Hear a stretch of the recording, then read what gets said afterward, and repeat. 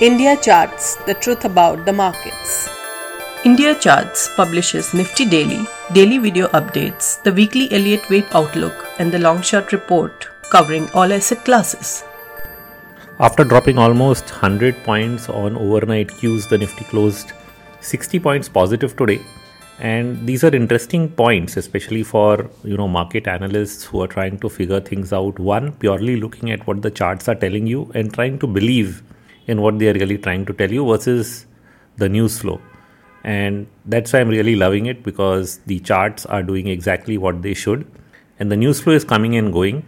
So I try to discount that based on, again, chart signals from the news flow itself. So if you're talking about bond markets, you're talking about the banking index, you're talking about the banking sector in the US or any other news flow, open the chart related to that particular news item, study it specifically from an Elliott Wave perspective, because that is the only science that allows you to understand behavior.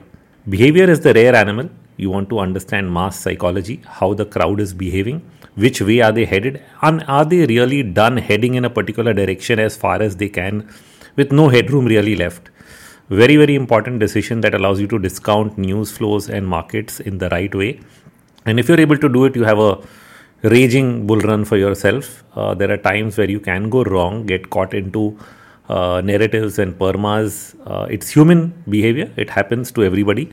And which is why you have an entire subject known as behavioral finance that deals with these kind of issues. But the sooner you sort them out, figure out your own personality trait, and then put together the key steps you need to take, the variables you need to watch so that you don't make behavioral finance mistakes, and then you are set to go on a long journey to successful trading and investing. So this is the nutshell, and I think that's sort of what we've ended up seeing now. If I talk about the current movement of the last 2 days in wave theory language, then I would end up saying the market fell for a day until today's intraday low in 3 waves, and then rallied right past those highs. And when it falls in 3 waves, it simply means that the fall is a corrective pattern in nature, and that the rise is impulsive. Now we've closed only marginally above 19,600.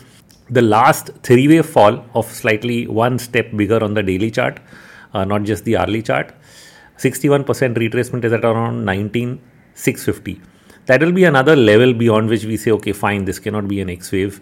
But if I look at the hourly chart of the Nifty, we have got breakouts today from the minor falling channel for the last 2-day dip, and then a broader channel of the last 2-week dip. Both the falling channels, trend lines were surpassed in one shot above 19,600. We also have the highest call writing in 19,600 ahead of tomorrow's expiration, which coincides with an RBI meeting. So here you have an event again, which relates again to interest rates, currency, and we can look at how those trends are in those individual markets.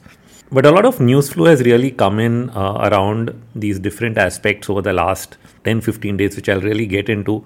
But let me quickly reflect on what I think of the Nifty. I think the 2-week correction is mostly over. Given this breakout, we are waiting for this 19,600 and then 19,650 to surpass as confirmation points. But when you drop to a level as low as 19,290, I actually see the risk reward, the potential support over there, at least for an immediate blip, bounce back, and take positions according to that. Because when the risk reward is good, when you know where your stop loss is, that's when you need to act. That is the timing of the whole thing. You can always manage risk when you take care of things at the right level.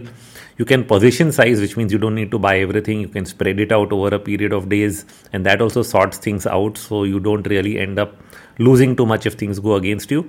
But having critical levels, having right points of waiting are important things. In fact, and how do you figure all that out? You use key indicators, and all these indicators now I've made available through the Strike platform to each and everyone who wants to use them. Till yesterday it was like, okay, it's your private indicator, or the sentiment indicators that we use, whether it's positioning, whether it's AD ratios. I think nobody has in the country. Nobody has advanced decline ratio charts, and we've plotted them. I have history all the way to 2000. Right now, the Strike software is showing 2012. I'm pushing my team to make it available all the way to 2000 because we have the data and we simply need to show you the plot. So looking at those wide ranges of data, you're actually able to study how a particular indicator behaved in a previous bull and bear market, and then be able to place it in the same context. And these indicators can be of different time horizons. Like the 40-day advanced decline is useful for medium to long term, and the 20-day can be used for much shorter term, medium term cycles. So based on what time horizon you are in, there are indicators for you out there which can be used. And the RMI itself, which is the Rohit Momentum Indicator, use it on the time frame you want. Use a quarterly chart if you want quarterly cycles. It can apply for many years. And use an hourly chart if the next 4 to 5 days only interests you. And so today in the last hour, the RMI did give a bullish crossover. And I've actually created in live mode something that's important, because I like to trade on the hour or on the day. Which means that if a signal is generated based on today's closing, I want to buy today itself and not tomorrow morning. I did a historical back test very long back when I was running a model-based trading portfolio on Nifty called Nifty Thrifty at Sherkhan. And when I did the back testing, one of the funny things I ended up testing is, okay, what if I buy on the close, or what if I buy tomorrow morning? What would be the difference in return? The difference was almost 50%. That means the CAGR, if it is 30% on one method, it will be 15% on the other method. That means half the returns were given away in overnight gaps when I ran the test on a 20-year period of data. So you can just imagine the amount of returns you're giving up by not acting quick enough, which is why live signals, which means a signal that is about to come even on the daily chart, is important, because then I can actually trade or take action in the last 15 minutes of the day and be ahead of the curve, not wait for tomorrow morning's gap up action. And similarly, some signals if you're using an hourly chart now, the hourly signal only today came after 2:30. The market didn't move, and then by 3, it's only after 3 to 3:30, that last half an hour, where it started to flash that a new hourly buy signal is actually coming. Now, do I wait for it to come till 3:30, or do I buy it in the morning, or do I buy now? That becomes the question mark, and that is where watching indicators in a live market is sometimes useful when you're positioning very short term. So that gets you excited when a trend moves, and then it also confirms from a wave perspective that yes, the fall was 3 waves and it is bouncing back. It's not the fall was an impulse, which means the fall was corrective and the rise is going to be the trend, and therefore that is what it is. And we've made a slightly higher low. So even on a Dow theory basis, and we do have Dow theory scanners now in Strike as well. So if you've not used the software, simply go to scanners and look at Dow Trend Scanner, and you'll find that you can actually check that out. If something makes a higher high, higher low, that also in live mode we can know what is making it right now. In the last hour of the day, the Nifty made a higher high. It surpassed the last 2 days high. So it made a higher bottom intraday today, and then made a higher high. That gives you a higher high, higher low Dow theory trend reversal confirmation. Now, Dow theory trend reversals on a daily chart can actually occur faster than the RMI itself. So you can get 2 degrees of confirmation, right? One is the Dow theory and second is the RMI, and you could actually act on both with different quantities. And so that is what we call as position sizing. You don't buy everything on one indicator. You spread it out across different time horizons, different indicators and different price levels. And therefore, on additional confirmation as price moves in your favor, you actually end up adding on the way up, and that is a very nice way of managing risk. So even if it gives back, say for example, what happened yesterday, the hourly RMI went into sell mode during the day as it was falling after the first 1 hour. And in the second hour, when it did do that, if you assigned say a 20-25% weightage to the indicator itself, you could have reduced your positioning to some extent, waited for it to pull back and then add it back. Those are the kind of strategies you can actually build once you start using a handful of indicators. And I don't use more than 5-6, which is why I call it the Rohit setup. You can simply click on Rohit setup in the Strike software and it will show you those 4-5 things, which is like the Bollinger Band, RMI, 20 DMA, 40 DMA and so on. I can add an additional RSI to it, which is not there. Visually, you can add it because it's the trading view indicator list is there, and you can just add that on top of the chart, and there you have the setup. Now all you need to do is execute. Execution is everything when it comes to markets. That is what it's going to be all about. So I think this pullback is done. We are getting signals of confirmation that the uptrend is starting. Higher high, higher low first confirmation. Daily RMI will come with a lag. Hourly is already come again for a second time from a higher bottom, which is what makes it interesting.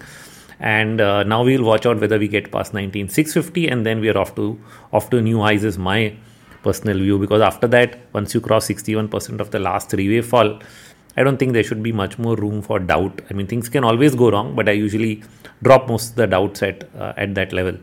So after that, I'll look for going past 19,990, which means above 20K, and that's going to be the outlook for the days and weeks ahead. How much above is something we explore in greater detail in the Weekend with India chart. So I'll leave that for there. But let me get into some of the concerns and how they've really been coming out. I mean, since my last YouTube video, which I recorded and I published a little later, after the Federal Reserve meeting, a lot has happened, right? The Fed Reserve meeting itself should have been about the bond market. I thought that sort of, prior to his announcements, we were pretty much in a place where the inflation data was cooling, the growth data was, also the employment data, for example, was also slowing. I mean, it was not growing as rapidly, and so that was taken by the market as that fine. This may be an early sign that yields can drop and the dollar can drop, and that's what was happening as we went into the Fed's meet. But once it was done, the bond market did start to bounce back a bit because there was some worries that, well, he still has one more hike on the table. And then two things happened, right? So even though he has only one more hike, so we can say, okay, fine, that's one more. We can discount it and bond yields can start falling again. But then you got the US downgrade. The downgrade of US credit started creating some ripples across markets, and that's sort of how this initial correction started.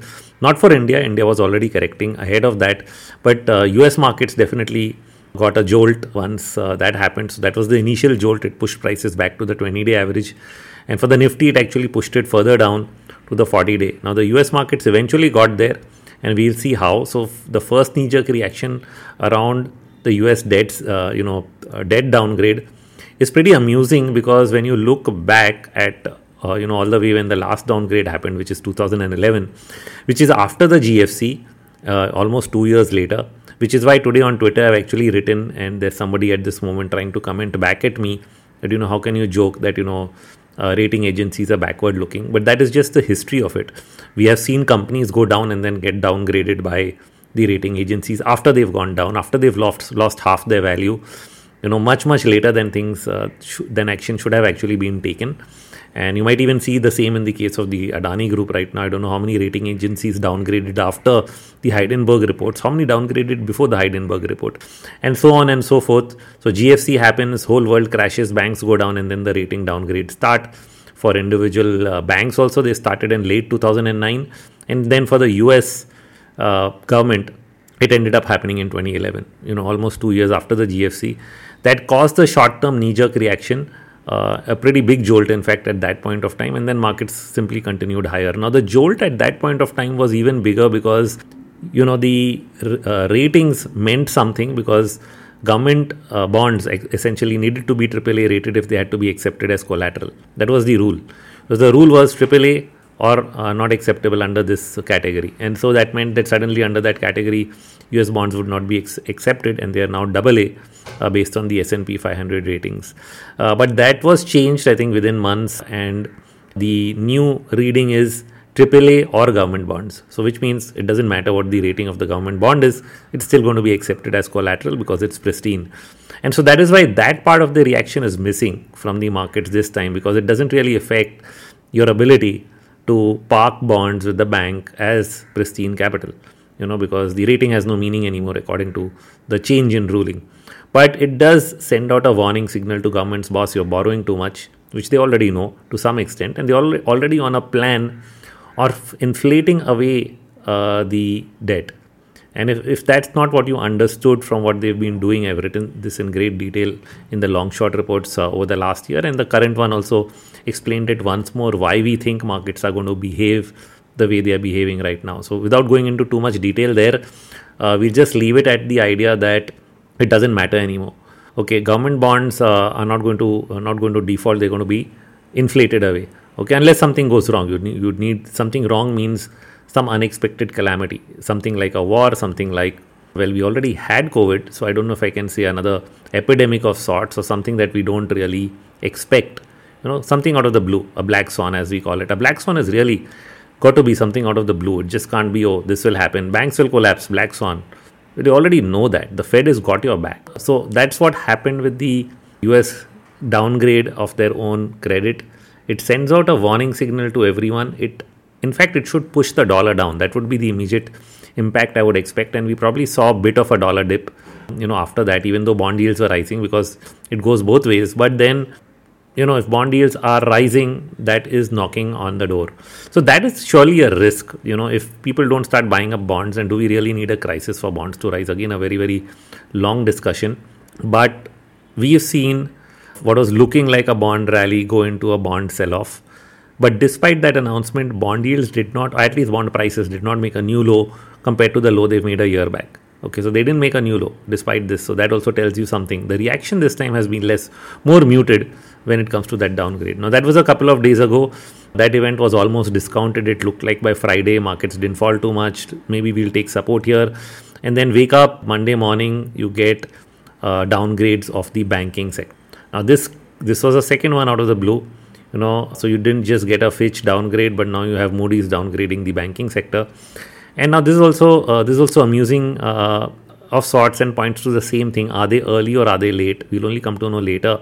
But right now, I think based on everything that has happened and my reading of charts, like I mentioned in the beginning, I've written about the KBW Bank Index. Large ABC, you've achieved C equal to A, which means in a large multi-month, multi-quarter ABC decline, the third wave and the first wave have achieved equality and retraced 70 to 80% of the gains that they had made in post-COVID rally. So when you have fallen back that much, and after that fall, the rating agency wants to come in and now downgrade your banking sector. And that also after that ABC decline, which was in March of 2023, the Fed has come out and said, fine, here's an open window. If you need cash, you can borrow directly from it. So cash is available for everybody who needs it. And the Fed is ready to either bail out the banks or merge them with somebody else. We've already seen a couple of such mergers. So when a Moody's downgrade happens, either they're pointing to more such mergers coming, or they're simply trying to say, well, we've done our job of scanning all the banks for what's right and what's wrong. And after all, if bond yields are rising, which they are right now, then if there is any risk on these books, we might as well highlight it before another crisis happens. So sort of they're doing their job. They're doing their job after yields have gone up and after those bond books are going to appear to be getting decimated, which means they need to be borrowing more, which they can since the Fed is providing that liquidity. But yes, the rating agency is just doing their job of highlighting the fact that rising bond yields are now going to hurt these set of banks. If yields go up further, we'll probably give you a second list and a third list, and that's going to be the process. Now, are we going to really let bond yields go on and on higher and higher beyond this point? Now, that's a question for the central bank and for the US Treasury to really mull over. I'm sure they've mulled it over. Let's come back to that. But here, as of now, the downgrades of the banking sector just predicated on this idea that yes, yields are rising. We have an issue, but we also have backing of the Fed, and therefore it's not going to be a banking failure. Which is why what you saw, look at the intraday action. One is you have completed the previous bear market from a wave perspective. You started a recovery in the banking sector, something I've been predicting for the last couple of weeks. And yesterday, even after this downgrade intraday, the bank index, KBW or anyone you take, opened lower, gapped down and then went all the way down, recovered all the losses and then closed higher than where it opened, forming what we call in candlestick terms a hammer. A hammer is a candlestick pattern where all the selling gets absorbed and then you close higher, which shows that buying is strong. Buyers are strong at lower levels. Not going to let it happen. And it's a potential sign of a bottom. So we have signed that, well, it was just a panic reaction. We've bottomed and we might just continue higher because we ended up closing above the 20-day average. We didn't even break that on the bank index. Whereas the other indices took all this news flow and have gone back to their lower Bollinger Bands, whether it's the S&P, Nasdaq, Russell, they're all back there at support levels from where typically they should rally unless the world is going to come to an end, which it's not, so which means it's going to rally. So that's my view. US markets are set up for another rally to new 52-week highs. Can't say all time yet, but new 52-week highs in the coming weeks, which would also aid a rally in India. We're also seeing a similar recovery in Europe right now as I speak, so which means even European, Italian bank windfall tax is sort of absorbed. Now that is something I've not been able to study because Europe is usually off our radar. Many years ago I used to read a lot on it when the Greek and other problems were in highlight, but after that I've slowly gone off the books. I'm not really studying Europe in so much detail to be able to comment on what they've just done. But the fact is, when we look at the charts of Europe, and I posted, I think, a chart of the Euro Stoxx 50 yesterday, probably in the insiders, maybe not in the public space. It's a long leading diagonal, okay, multiple impulse waves overlapping with each other, getting shorter, but narrowly consolidating on the weekly chart, waiting for another breakout setup to the upside. That is what it looks like. I mean, so as much as there's everything wrong with Europe, the chart suggests that there's nothing wrong with Europe. It's just rallied post the lows of Jan, and now it's consolidating and waiting for the next trigger to continue higher, not even down. It doesn't look like, at least right now, the 40-week average is holding, 23% retracement is holding. No sign of really a breakdown to think that something should happen, but a lot of short-term volatility. So with all this news flow from Fed to these rating movements and this windfall tax, you've got a lot of volatility around these indices, but they're not really making lower lows. Classic Dow theory downtrend, not happening yet. And in fact, like I mentioned, Russell, Nasdaq all just pulled back, made a higher low on the weekly chart, and most probably should continue higher from here unless there is some new evidence or new data. So no matter what happens, no matter what hits these markets in terms of near-term news flow, it's really getting absorbed. Whereas not getting absorbed is the bond market itself, which, like I said, is knocking on the doors of trying to break the lows that it made last year, the bond prices, that is. Bond yields also trying to break past that 4.1, 4.2% for the 10-year GSEC, 10-year notes, that is. And not yet there. And so since it's not yet there, what has happened in the meantime is we have a record short position. If you actually add up all the shorts across the bond market, it will be an all-time high. It may vary from the 10-year to the 30-year because 10-year was highest some time back, then it's reduced, and the 30-year is adding up, and then the 2-year will have it. But if you add it all three together, there was a chart I saw yesterday which someone sent me, I think, or today morning on Twitter, which shows highest short. So I said, brilliant. I mean, if that is the case, the setup is really for a huge short covering rally to happen. What does it need? The same trigger that was there last month, which is inflation data was falling and yields had started to fall. But all these events, all these announcements from the Fed to the rating downgrades have actually pushed yields back up and created that fear of breaking away. But they haven't broken past the previous high. So this time the news is not causing that bad a reaction in the bond market. In fact, it's just creating those shorts back to records and keeping them there. And if there's the slightest positive news, if all this gets absorbed, and imagine inflation data, which is coming Thursday night, is again good, again moving in the direction as expected. And it's already been, the core inflation's already headed lower 2 weeks back. Now again, you look for this month's data. And if it's favorable, then somewhere we are getting to the point where a bond market rally is going to get triggered. That is my main point. You have a huge short in the US bond market.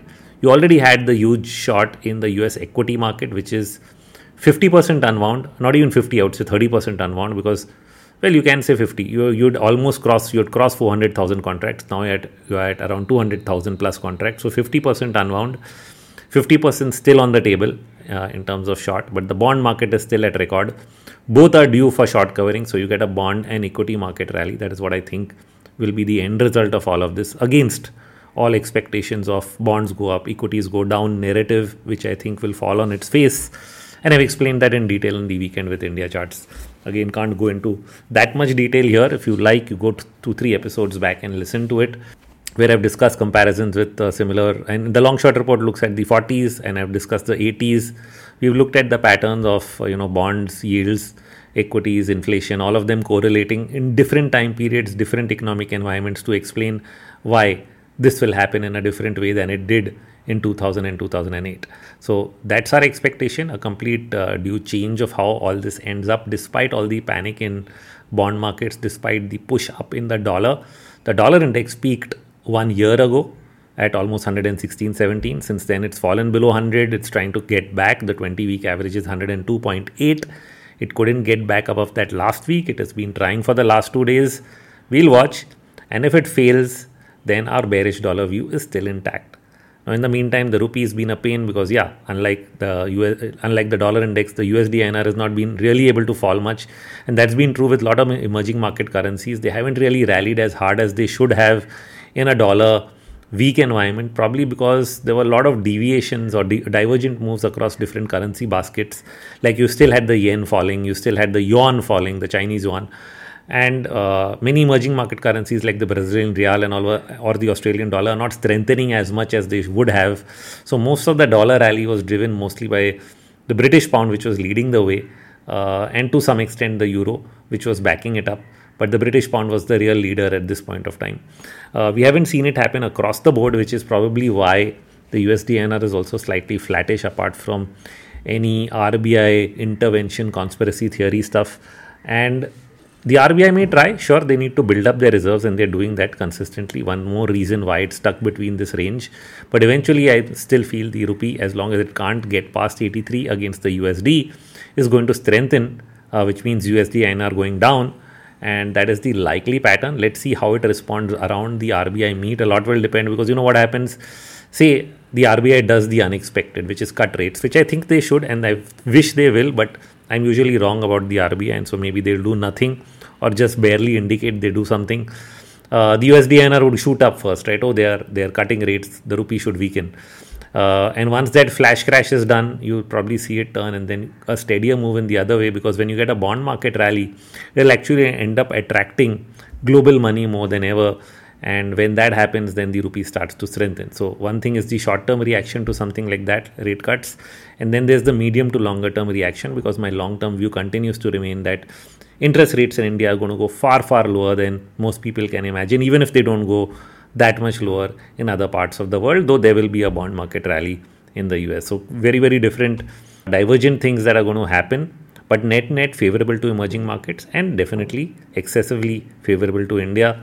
And so I'm sort of discounting the recent moves. Of course, I'm still closely monitoring. Bond yields haven't started falling. The DXY is still knocking at 102.8.